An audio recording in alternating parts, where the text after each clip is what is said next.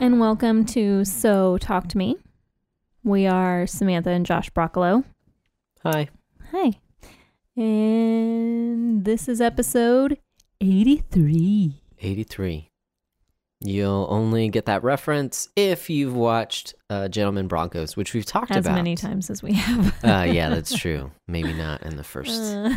Might not catch it because it is kind of under the radar a little bit. But yeah, Gentlemen Broncos, we'll start off this episode with a recommendation. If you haven't heard us recommend it before, because we have multiple times, Gentlemen Broncos. It's weird. It's strange. It's uncomfortable at times. But it's a movie.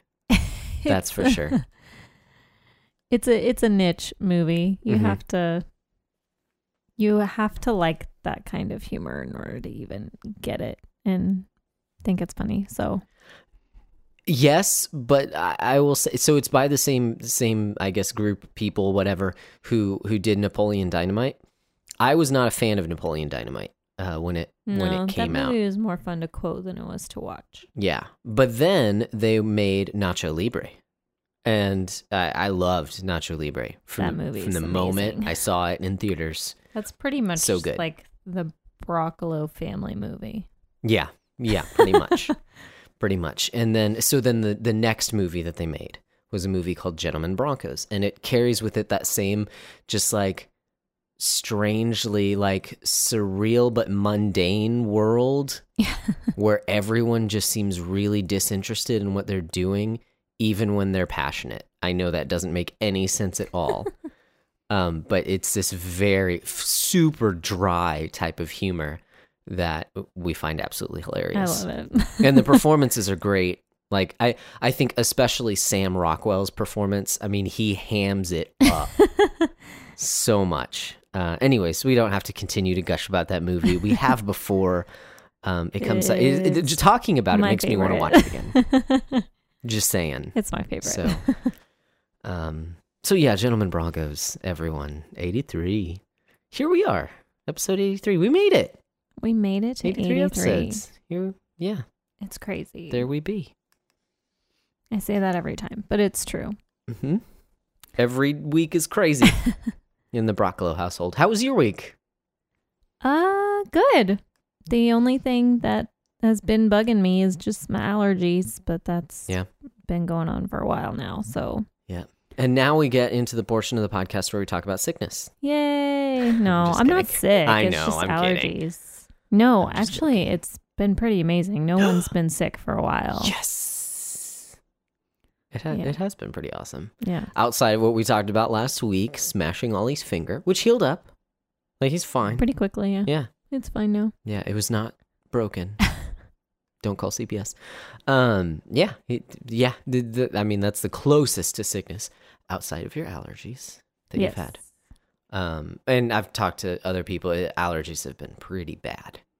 Austin is known, if you're not from Austin, dear listener, Austin is known for horrible allergies. Yeah, we don't get snow in the winter. Instead, in the spring, we get a thick layer of green all over everything. Yes. From pollen. Mm-hmm.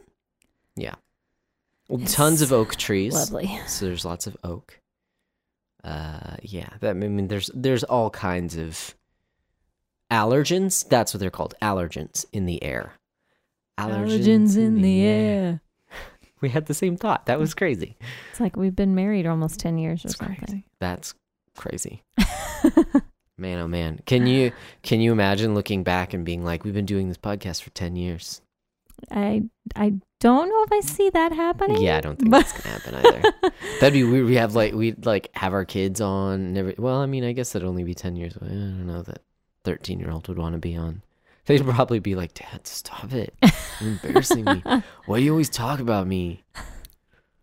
That was my 13-year-old Ollie voice, by the way. I don't even want to think about that. No thanks. Yeah. But you know Josie, when she turns 13, she'll act exactly the same as she does now. Spunky little kid. Please stop talking about that. Okay. I was thinking, one more thing that I want to say. As I was driving home today, I was thinking about our daughter because I love our daughter. And this thought crossed my mind. I was like, I'm surprised that she's not a redhead. Because she how acts fiery she is? yes, all the time. She's always cranked up just... to 10. No, sorry. That sigh sounds bad. It's just... Imagine she's going to hear this years down the road. I think that... Well, I don't think. I know that God has a sense of humor. Because he basically gave me a version of myself. A mini-me. Mm-hmm. For you. She completes you. I don't even like those movies. But she is. Like, she is... A miniature bald version of you. As just kidding. A child. That's how I was as a child. Gotcha. You were that much of a handful? Yes. Dang. Well, there we are then. Josie is Samantha's very child. Strong-willed, very opinionated, and will not sit still. Nope. For anything. So yeah. I love that girl. She's the best. Yeah, she's a monkey and a squirrel. She just like climbs all over everything and tries to copy her big brother or her big cousin. Mm-hmm. It's just, yep. She's incredibly independent. Like, I don't... Yeah. She doesn't get sad. She gets angry. Yeah. Which is interesting, especially just seeing how different she is from her older brother, where Ollie will get sad or frustrated. Josie just gets angry. Yep. Like, why is this not happening right now? Okay. Well, what about your week? My week was good. Couple things. Okay, so the first thing is that it's a little bit of the irony. Okay, if you like some irony mixed in with your podcasts, isn't it ironic? Yeah, it is actually. In this case, it certainly is. So last week, we talked about how we're still young, and I can exercise and be sore and feel good and everything, and I don't hurt myself. And then like the day afterwards, I was lifting weights and something hurt in my back. I don't even know. Well, it affected my back. It's actually sort of like it's like my hip socket, if that makes sense. And that makes me sound like 65 years old. Oh, my hips. Oh, I can't lift these weights. And I think it's just too much weight too quickly or something like that. So I've been walking with pain in my hip / lower back for almost a week now, and it goes up and down. I haven't stopped exercising, so that probably is not helping it. You might need some rest. Maybe in some ways, but in other ways I might not need rest. So I just thought it was funny and wanted to bring it up that, guys, I'm not invincible. I do get hurt from exercising. My body falls apart too. So that's fun. Yay. So I'm an idiot for even mentioning it last week because it happened literally the morning after we recorded the podcast. So as the podcast was releasing, I was hurting myself. So that was fun. That's the first thing. You hurt yourself the other day. To see if I still feel. That song is super depressing. Okay, so the other thing. Oh, I just wanted to give a quick update because we mentioned it last week. I did take Oliver to the movie theater. Yeah, his first movie. Uh-huh. So we get there. It's this small theater, which I was really surprised by. The long story short, I got some popcorn. I got some soda. We had prepped him. We had told him what to expect. And we get in there, and he is like, I would say mesmerized, but I couldn't tell if it was in a good way or not. Like, he was sitting there in these big, like this movie. It was a nice movie theater because they had these big, like, I guess they just had renovated the place because they replaced the seats with like recliner seats, kind of the little buttons. Ooh, so fancy. They're like nice and new and leather and recliner. So he had plenty of room because my son is a scrawny little kid. And so he sat down, there's all this room, and he kind of like curled up on a side of the seat and just kind of like stared at the screen and was making this very blank expression. So like I thought he would be really excited, but he was very blank. And I told him, okay, we're going to order our popcorn and our drink. We went to a movie theater where you can order food and drinks while you're there. So we didn't have to get it in the lobby or anything like that. I'm pretty sure there are Alamo draft houses all over the United States. Well, that's true. I guess there are. So we were at the Alamo Draft House. Sorry, it's an Austin original, but you're right. It's all over the place. So, I tell him, okay, we're gonna order it. They're gonna come back with the food and popcorn, or the popcorn and the drinks. Like, it'll be just a second. They're coming back and whatever. The whole time he's just like staring with this blank expression as he's like kind of curled up with himself on the other side of the seat. And so they come by, they give the popcorn and the soda, and I'm trying to get him all hyped up, like happy to be there, because I can't tell what's going through his head, except like I'm in a dark room and there's this huge screen in front of me. And so I like grab some, kind of hand the popcorn to him, and he just starts whining like with this blank expression while he's staring at the screen. I'm like, oh crap, like I don't know how long this is gonna last. We might have to leave early. I don't know what's going on. And so it gets to the previews before the movie, and there's a preview for Toy Story 4, and he sees Woody and Buzz, and he gets all excited and he gets all happy. He's like, yeah. And then I'm like, oh crap, is he thinking like we're gonna see Toy Story? Because I told him we were seeing the Dragon movie, but like I hope he doesn't freak out after this preview is done. Well, preview comes and goes, and then he goes back into his like blank-faced stare at the screen. And so I'm like, okay, well, that's better than I thought. Like I thought he was gonna start freaking out.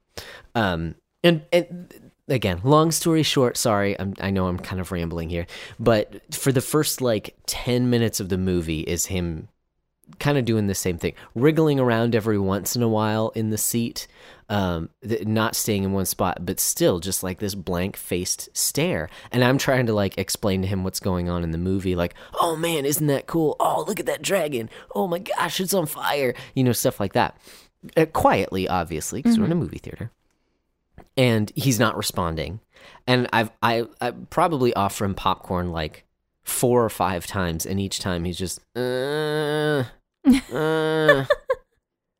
like, this is so weird. Like I don't know how long he's gonna be able to take it. So I'm eating the popcorn, I'm drinking the root beer, and eventually he gets pretty excited about the movie. Like he sees, I can't even remember what happened in the movie, but he got excited, and like he gets a smile on his face. Finally I offer him some popcorn, and he eats some, and then something clicks where he's like, oh yeah, I like popcorn.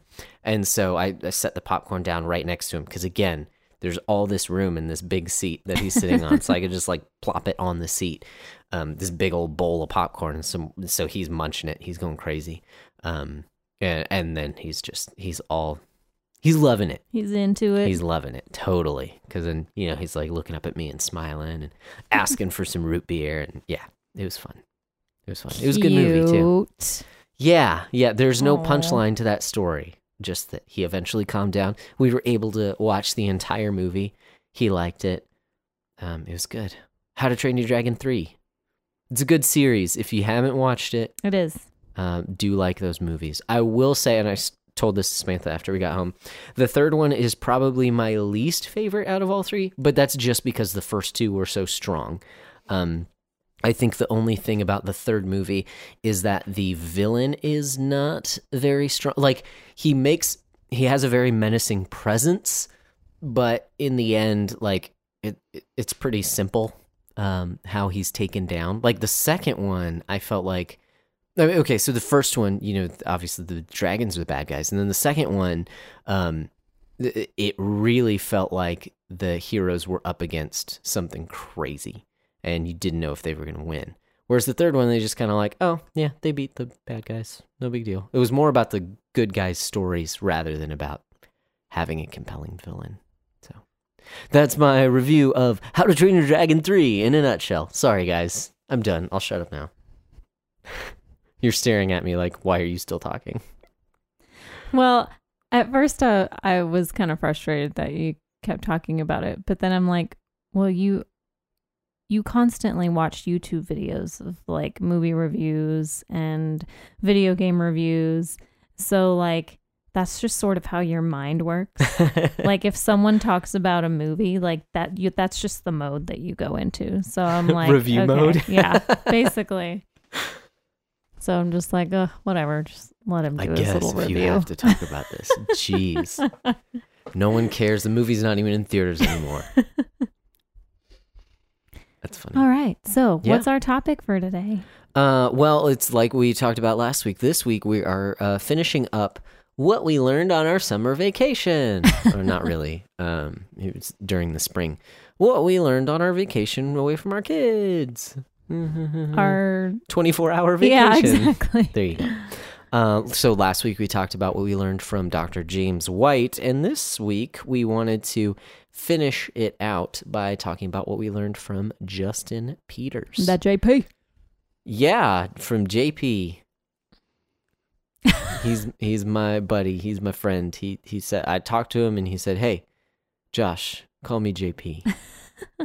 Actually, no, he looked at you right in the eyes and he said, "Samantha, call me JP." That's what it was. That That's didn't what happen. happened. I'm just being weird. You're Anyways. just calling him JP. Yeah. We should tweet at him after this and just be like, "Hey, can we call you JP?" That would be funny. I'm sure people call him JP all the time. Oh, that'd be interesting. Anyways, so yeah, what did you learn from Mr. JP? I can't even be serious. What did I learn? His first session was on how God speaks to his people. And I thought that was a really great topic because that's something that I think a lot of people are confused about these days. Because it's very common for someone to say, "God told me," just to use that in general. So yeah, if you've ever heard someone say, "God told me," let's just say you probably have, because it's just something that common. people tend to say. And I think for the most part, what people mean by that is that like God put something on their heart, or maybe like illuminated something in scripture to them where they understood something more. But sometimes you do get the occasional person that is actually meaning what those words sound like they mean, which is that God like audibly spoke to them.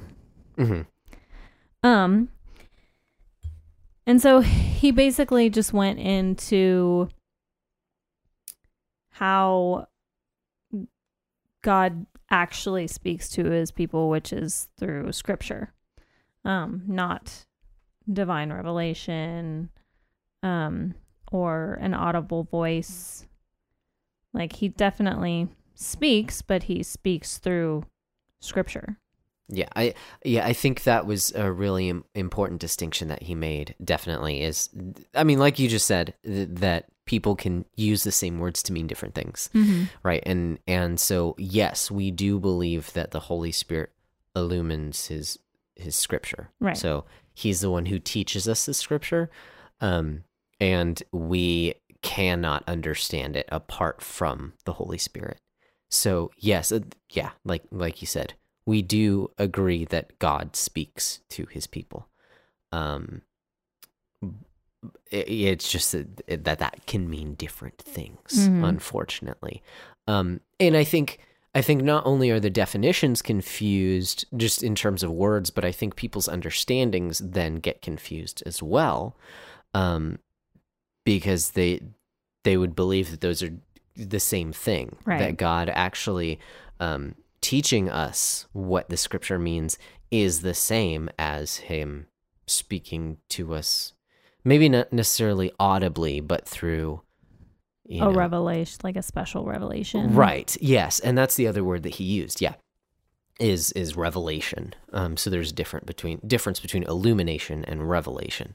So revealing new truths as opposed to illuminating what is already there. Right. Right. And I believe that can also include like modern applications of the scripture. I'm cool with saying that God, allowed you to understand how to put his word into practice in a different culture, in an age like no other generation before us has had Facebook. Right. So how do you apply the truth of scripture in your interactions on Facebook? I think it's okay to say that the Holy Spirit teaches you how to do that. We just live in a different culture, and I think that God does that. You can say that God, this is where it gets weird. I was going to say, you can say that God has spoken to you through his word on how to do that as well. Again, it's just, I feel weary even saying that, wary, not weary, because wary. That word has a specific meaning. Right. I mean, when you say speaking, like, that is a verb. Right. That includes frequencies and like speech. Audible, yes. Sounds. Yeah. So yeah, it can be misleading. Yeah. Yeah, exactly. Misleading. And I think that confusion is what kind of leads to the idea of revelation from God being a common thing. Just the whole like charismatic idea that you can hear from God and that he does give revelation, that there is prophecy that he still gives today. And we've talked about these things in our viewpoint on them as well in previous episodes. I can't remember the names because I always name things off the cuff and they're always weird and based on what we talk about in the episode. So sorry, but I know that if you search through our previous episodes for something about prophecy, I'm sure I mentioned something about prophets in the episode title. But basically, we don't believe that prophecy is something that God still gives. That revelation is not something that God gives. New revelation, excuse me. We don't have prophets today. Exactly. So, I think that was really helpful for him to early on just kind of define his terms. Again, because I think there are people that if they don't have these terms defined, then they would take you saying that no, like God doesn't speak to me, and you meaning something like speech, something audible, meaning that there is no communication that God has with you. That God doesn't in any way communicate. It's all up to you, while you're here on earth, and you'll get to see him and talk to him in heaven. Because like even Peter's played clips by people who were talking about how like it's not a relationship if you never talk, basically. So that whole like viewpoint, I feel like is just it's misunderstanding. It's a misunderstanding of terms. Mm-hmm. Yes, I have an active relationship with God. He teaches me. Mm-hmm. He is molding me and making me into. I'm trying to make sure that I don't say anything wrong, because I am a new creature, because of salvation. But he's making me more into the image of his son. Mm-hmm. And so yes, I do have a relationship with God. That does not mean that I hear audibly from him. Right. Yeah. But there are many ways that he communicates with me. I say many, primarily through his word, but also through, I think, other people. Mm-hmm. I think through life circumstances. I think there's general revelation as well that is not the same as special revelation. So yeah, I agree. I think that was really helpful. Yeah. Especially just because there are some really common practices today, like contemplative prayer, where it's like you sit and you empty your mind, and basically like you're literally trying to hear from God. And there's just, well, first of all, there's no scriptural backing for that. That's not found in scripture. It's actually a Middle Eastern pagan practice. It's where it originates. Yeah, something that he said was that like prayer is not a two-way street. Like you're not gonna be, it's not a conversation. Like God can put something on your heart while you're praying. The Holy Spirit can remind you of truths in scripture or of scripture verses. Yes. While you're praying. But you're the one talking, not God. And yeah, there's just no example in scripture of someone just sitting and trying to hear the voice of God. Like when God wants to make himself known, he does. Yeah. I mean, the disciples asked Jesus how to pray and he told them. So yes. And it didn't have to and it didn't have anything to do with sitting and emptying your mind and trying to hear God speak to you. I agree. And yeah, when he said that was pretty powerful. Like the one like example we have in scripture where Jesus specifically teaches us what we're to do in prayer. He didn't mention any practice like that. That said, I mean, okay, so I'm going to go a little off topic here, not necessarily what Justin Peters talked about. Just kind of to throw out a disclaimer. I don't think there's anything wrong with like trying to push distractions out of the way and like get kind of the things of the day out of your mind and like put your phone on silent, stop thinking about things that are, nagging you and things like that, and turning off noises and things like that and focusing on praying. Don't think there's anything wrong with that. But I do, and I think that's same kind of emptying exactly that contemplative prayer is. Right. What I'm saying is like I think that can actually be beneficial to focus on actually praying. But I don't think you ought to go into prayer expecting to receive something from God that pertains exactly to whatever you're going through at this moment. And especially you shouldn't be seeking new revelation in prayer. Like you said, I think God can certainly bring scripture to mind and he can teach you how to apply that scripture as well. But I don't think it should... I think this is what you were getting at when you said that it's actually a pagan practice. I don't think you should just sit there and wait to see what pops in your head. That's not what we see in scripture when we look at prayer. Right. That's not how God has spoken. Related to that, one of the things that he talked about, that Peter's talked about, was the examples that we do have in scripture of God speaking. If you look at the entire history that the Bible goes through, whether you're old Earth or young Earth creationist, we can say at least 6,000 years, right? We have 66 books of scripture that is God speaking through his people, right? So that's the Bible might look like a thick book to you, but that's over the course of 6,000 years. God does not speak as often as a lot of people think that he should. And when he speaks, it is absolutely 100% clear Right. to who he is speaking to. He's He not a does God not- of confusion. Exactly. He does not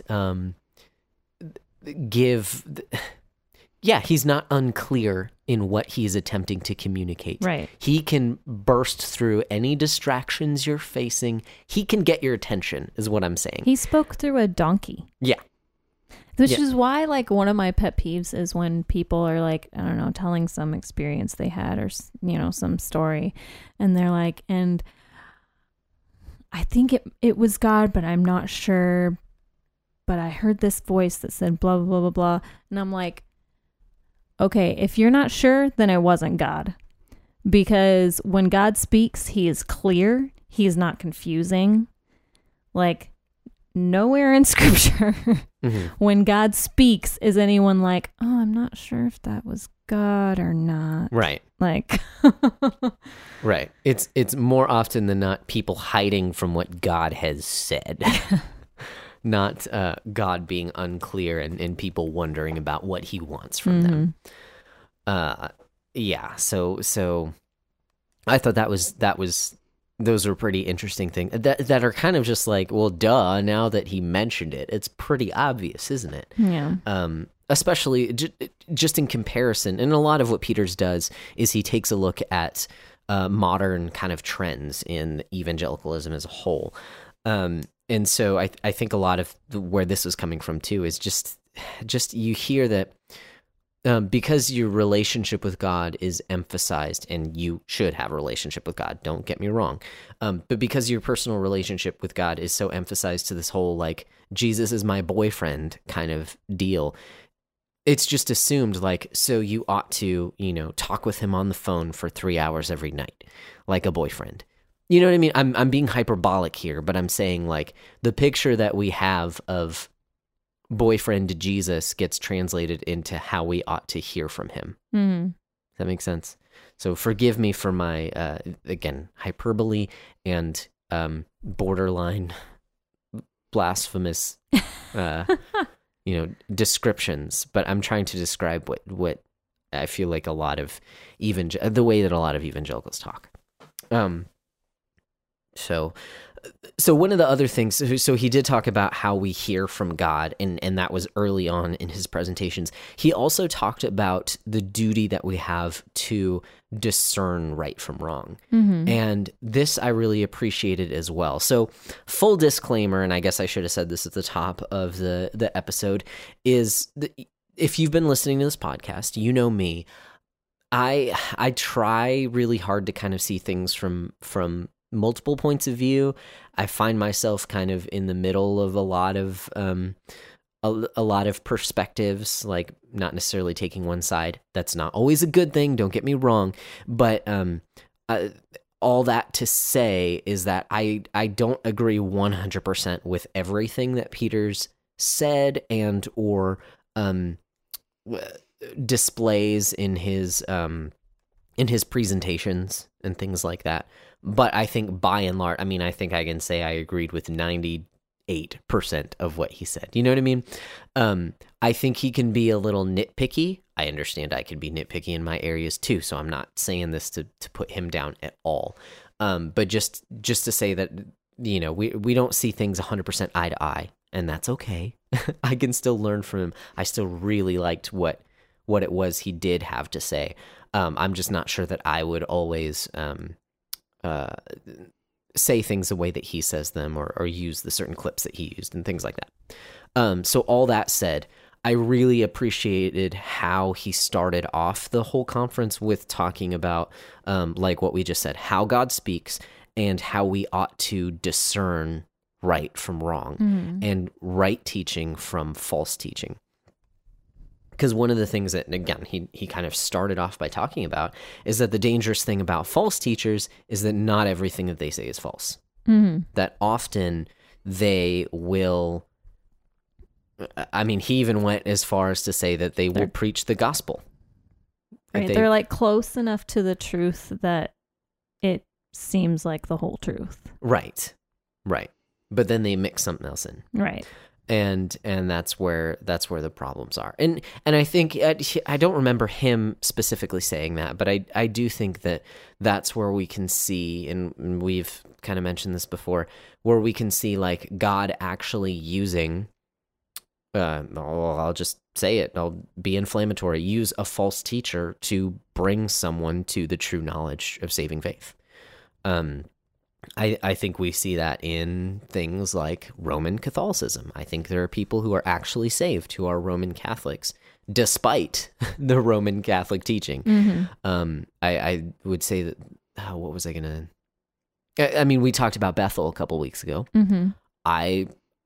I'm sure there are probably some true converts, true Christians, fellow believers in Bethel churches. It's just a shame that they met Jesus through Bethel Church. Again, you've seen the episode "Church" in scare quotes, because I don't know that I could say that with a straight face. So that said, I mean, I think that one, God is amazing, and He can use He can use crooked sticks to draw straight lines. He can use things like that, but we also ought to be discerning in what is truth and what is not the truth. What is the gospel, and when we lose the gospel, and what is true teaching and what is false teaching, based on what God has revealed about Himself, what He has actually said and spoken, and what He's given us in His Word. And he kind of drove this point home with a couple scriptures that I don't know, just piecing it together the way that he did, again, it was very compelling. So a couple scriptures here that he brought up, just talking about discernment in general. So the one thing that I will say is that I think that word gets a bad rap, or maybe it's just me, maybe it's just my own head, because you think of like discernment bloggers and how they're all over the Christian space, and some of them are bad, very bad. They're looking for a gracious word. These muffins are bad. Yeah, no, they're spiteful and mean and hateful, and do not portray the love of Christ for His church. Not all of them, but unfortunately some very popular ones. Yeah. Right. And I think that has made me grow weary of the whole lot of them, which is not right either. And it's so discernment. Why ought we to discern? That was a very weird way of asking this question. But he gave some scriptures that talk specifically about discernment. So one of the scriptures that he talked about is in Hebrews chapter 5. I'm going to read verses 11 through 14, where it says, "About this we have much to say, and it is hard to explain since you've become dull of hearing. For though by this time you ought to be teachers, you need someone to teach you again the basic principles of the oracles of God. You need milk, not solid food. For everyone who lives on milk is unskilled in the word of righteousness, since he is a child. But solid food is for the mature, for those who have their powers of discernment trained by constant practice to distinguish good from evil." There's no way to get around that. Like, that's pretty straightforward, that God is saying you ought to grow up in the faith, that mature believers who can handle the solid food of the word understand how to discern right from wrong. Right. It's pretty straightforward. Another chunk of scripture that he brought out that I found very convicting was out of Romans 1. I'm going to read it in the ESV, and then we'll go back in the New King James because of the word that the New King James uses.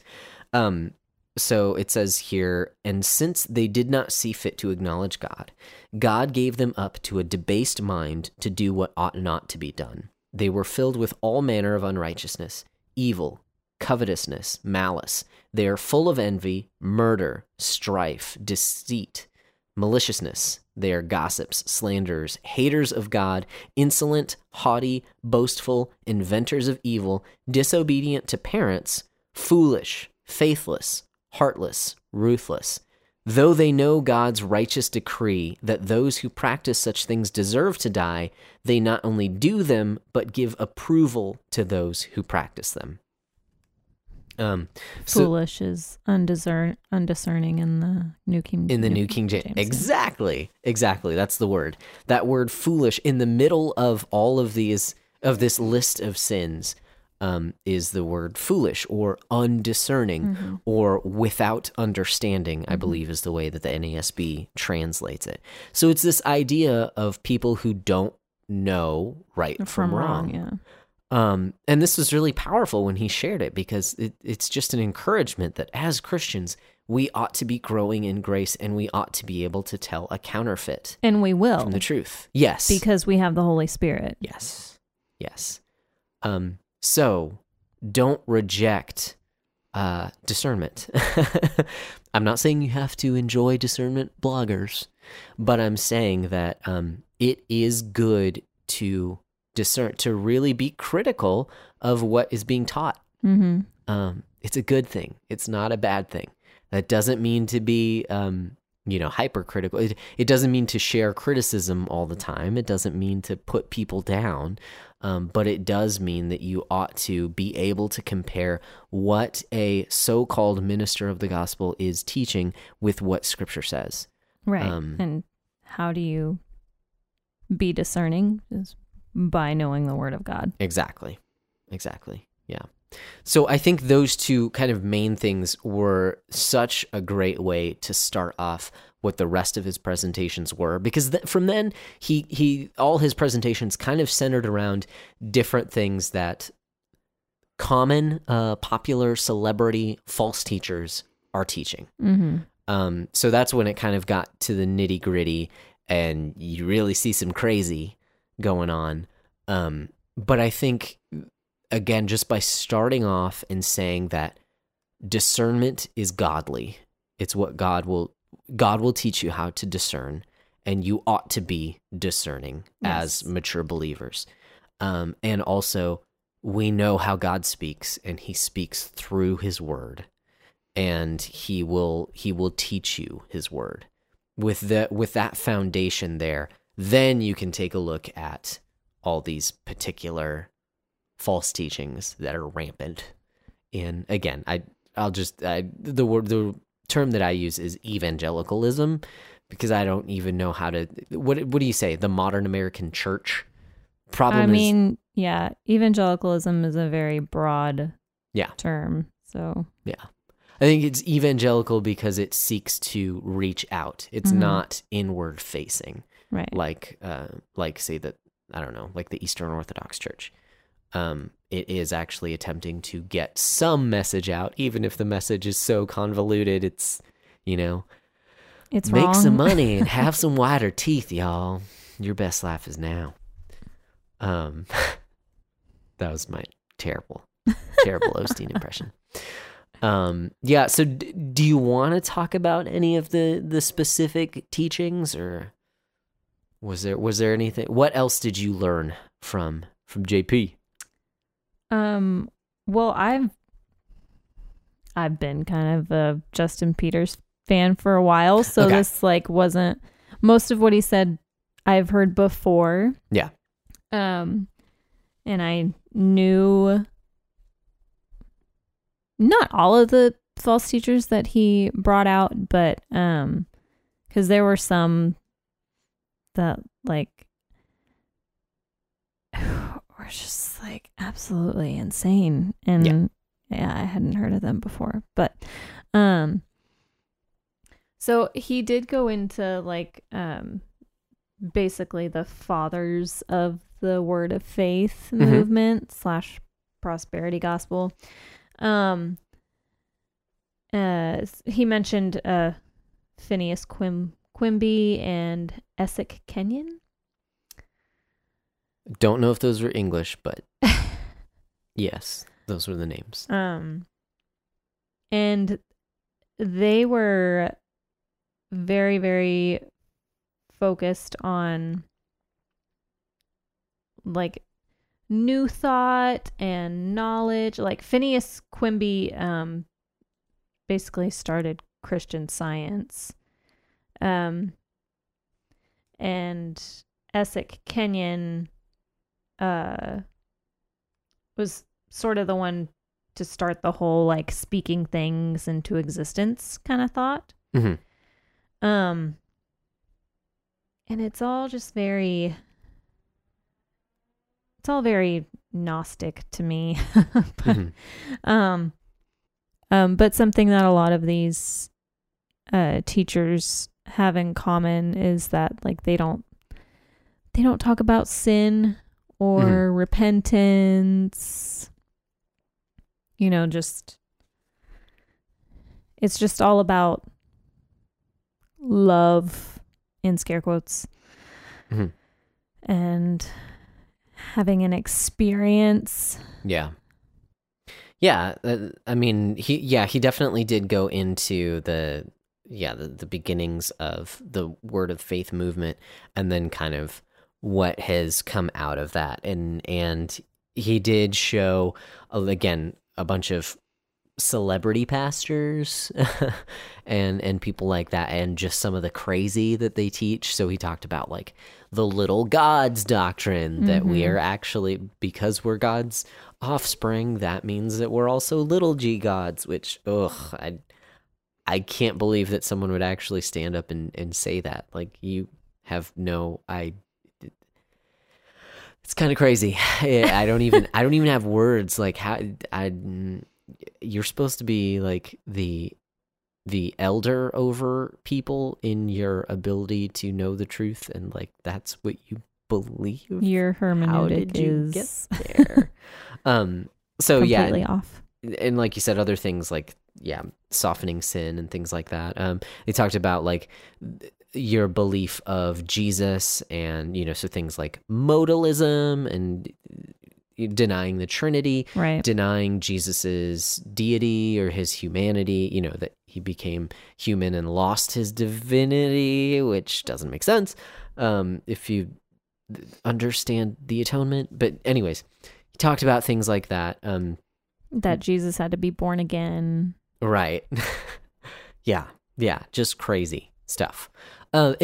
He also talked about some, I guess, less crazy things, but things that are more prominent in I'll just say it, more like charismatic churches, basically. So he talked about the charismatic gifts in general, and he took a look at Scripture and what it means from Scripture, and his interpretation of Scripture for things like tongues, what an apostle is, continuationism versus cessationism.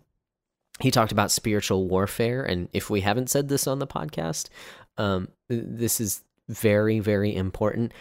Do not ever pray to Satan. Yeah, the whole like his joke about what is it, binding Satan? Oh yeah, it was really funny. Well, but that's like a really popular thought, is like. Well, wait a second. Let me at least explain what that was. Okay. So he talked about how like there's all these people everywhere binding Satan. Well, who's letting him out? Like, how does he keep getting loose if everyone is over here binding him from everything? Maybe you should find the guy who's unbinding him and bind him first. Yeah. That's okay. funny. So. But that is a really popular. I mean, there was even a really popular movie that came out called War Room, with Priscilla Shire, and there was a huge like climactic scene in that movie where she's basically like talking to Satan and telling him that he has no power over her and she's not going to let him do blah, blah, blah, or whatever. And,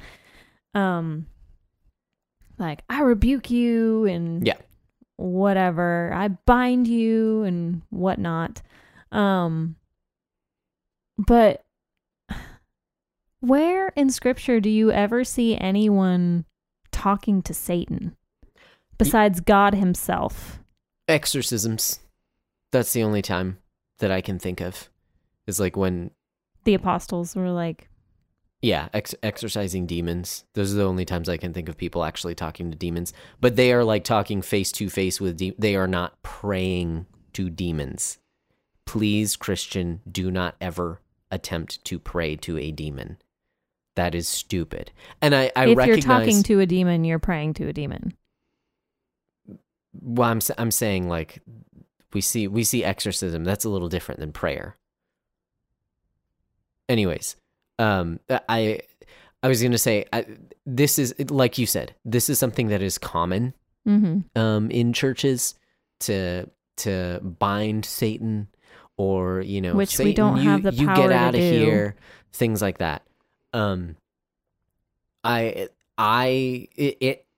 I remember those types of prayers being prayed, and I probably prayed those types of prayers when I was younger at one of the churches that I grew up at. And I did not, it was not until I recognized that, oh, in this moment, I am no longer talking to God, I am talking to Satan. Right. That I stopped doing that. So I recognized that you may just not understand that that's what you're doing. Mm-hmm. You may not even recognize that, oh, yeah, no, I'm attempting to actually speak with a demon. Please don't do that. Anyways. Well, and we don't even have the power to bind Satan. Like, I don't understand where that even comes from. Well, where scripture says that whatever we bind in, what is it? Whatever we bind on earth is bound in heaven. What do we ever loose? Something to that effect. So scripture uses that idea of binding in heaven and on earth. But you can't physically bind Satan. Like, I don't understand it just doesn't make any sense. Right. Like, logically. Yeah, you ought to just pray to the one who has power. Right. Over Satan. It makes a lot more sense when you do that. Because you don't ever fight spiritual battles in your own strength. Right, exactly. It's not, because you don't have that power. Exactly. You don't have that strength. It's not your strength. Right. Pray to God for help. Pray to God to fight on your behalf. Yeah. And spiritual warfare is a real thing. Yes. But the one who wins the battle, wins the war, is God. It's not us. Yeah. So we need to pray to him when we're in that warfare. Not trying to bind Satan. It's so illogical. Like, it just makes no sense to me. You can't bind him. Yeah, no, I agree. And this was a soapbox that I climbed up on. If he could be bound, then why would anyone else need to bind him? Yeah. You know what I mean? Like, anyways. Yeah. It's just illogical. Don't say it's it. Ineffective. Yeah. Yeah, exactly. So, and this is the soapbox that I chose to climb on top of. So I'm getting down. We're done. I didn't mean to go off on that entire diatribe, except to say this is one of the things that Peter's kind of talked about was spiritual warfare in general. I just wanted to stop real quickly and say, please, please, please don't ever attempt to talk to Satan. That's not good. And another thing that he talked about, which he actually spent a decent amount of time on, which I was a little surprised by, was the idea of heavenly tourism and, like books and popular media where people claim that they have gone to heaven. Mm-hmm. And then he compared and contrasted those accounts with each other and how they were contradictory. Yeah. So someone's lying. Mm-hmm. On top of that, he compared it with the only couple of people in scripture who had gone to heaven, like Paul, where Paul specifically says that he can't talk about it. Exactly. And even when he does like mention that he went there, he talks about himself like sort of in the third person, but doesn't even use his own name. So it's like he's he's so incredibly humbled by the whole experience that he doesn't even want to really associate himself with it. Right. Yeah. Yeah. Clearly different than someone attempting to get a book deal Yeah. out of and make a couple Millions dollars. of money. Yeah. Monies. All the monies. So Yeah. I feel like a lot of these topics, and maybe they will be topics of other episodes in the future, I feel like they deserve more time to kind of talk about them, but also give our opinions and kind of think through them, discern a little bit more. Yeah. Because we did actually purchase a DVD set from Peters as well. So looking forward to going through that. But there was a lot that he talked about in the particulars. I kind of walked away with the kind of the main things were some of the more foundational things. Now, there were definitely these light bulb moments of like, oh yeah, that makes a lot of sense. Just how like, yeah, we ought to discern. Like it's good. We ought to be able to pick apart people's arguments, and clearly explain why they're wrong. Mm-hmm.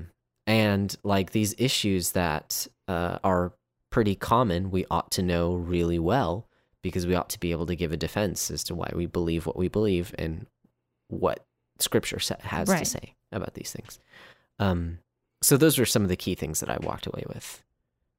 How about you? Yeah. I mean, yeah. Cool. Yeah, I mean, we don't have clips to play. Definitely I would recommend checking out Justin Peters and his what he does, his ministry. Yeah, you can just check YouTube and Sweet. look up Justin Peters, Clouds Without Water. Okay. It's on there. Awesome. Then we'll throw a link to that in the show notes so you can check out his stuff. Again, there are some things, there were a couple clips that he played where I was like, I feel like he's being a little nitpicky. I feel like the person in the clip might have been hyperbolic and he was taking it literally, something like that. That said, I think it was also kind of irreverent. So there are some things that I would not necessarily say is 100% on point.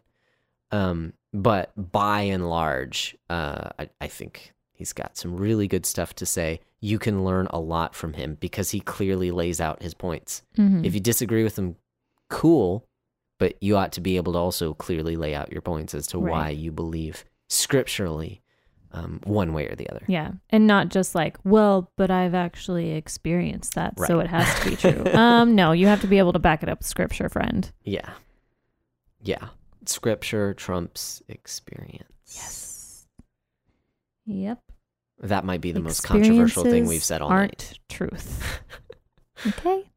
Yeah.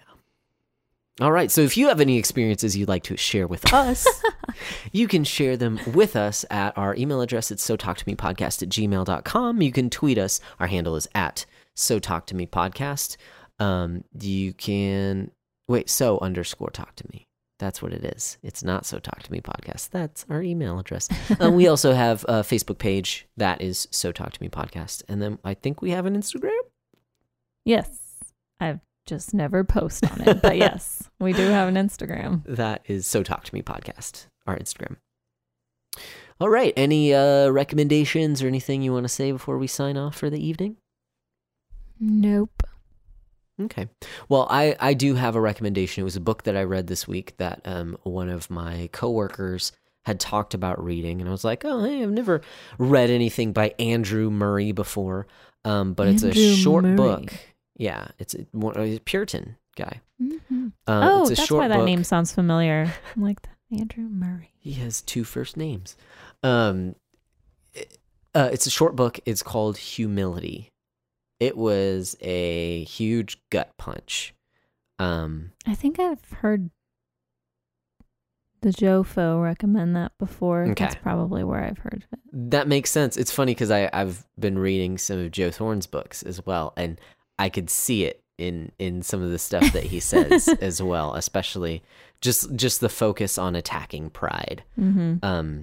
Because that's what humility is about. There are... Gosh, I feel like I have to preface everything, and I apologize. But with this as well, I think there are some sort of, not necessarily counter arguments, but there are some things I would say you have to keep in context when you read the book, because he talks about like becoming nothing, sort of this idea of less of you and more of Christ. Like the less of you, the better, the more of Christ, the better. I agree in context that is true. Like I know that nothing good lives within me, right? And so I want to be like Christ. I want to conform to the image of his son. Yes. I want to die to myself. Yes. But I don't think that means losing your personality, because I think that God has created you a specific way with specific talents to accomplish specific things. For his glory. Yeah. Exactly. So there were some times when I was reading it where I was like, I feel like this could be taken to the extreme. And I don't think that's what Murray is saying when he writes some of these things. So that's the only caution I'll give. Outside of that, it is a fantastic book. Like I said, it's a gut punch. I think I've talked about it on this podcast. I read a book about anger. Where did you find last it? year. The audiobook. I got it on Hoopla. Oh, okay. Yeah. It's like 2 hours. It's really short. And of course on 2 times speed, it's only 1 hour. So it's like the same amount of time as a podcast. I don't know how you do that, but okay. Yeah, you get used to it. So I highly recommend that book. It definitely brought to mind. I was saying that I read this book on anger, and I really identified in myself. I don't necessarily get like upset, smashing walls, yelling, kind of angry, but I think the kind of anger that I specifically lean towards is more of like an entitlement of like things ought to be this certain way and they're not, and I get frustrated and upset when they're not. And that is a form of pride. And so reading a book about being humble and following Christ in Christ's humility and servanthood really kind of brought all that up of how I see the world sometimes and how I see how entitled I am. So highly recommend Humility by Andrew Murray. Well, all right, it's late. We need to go to bed. So with that, we're signing off. Episode 83. Go talk to your spouse. Bye. Peace.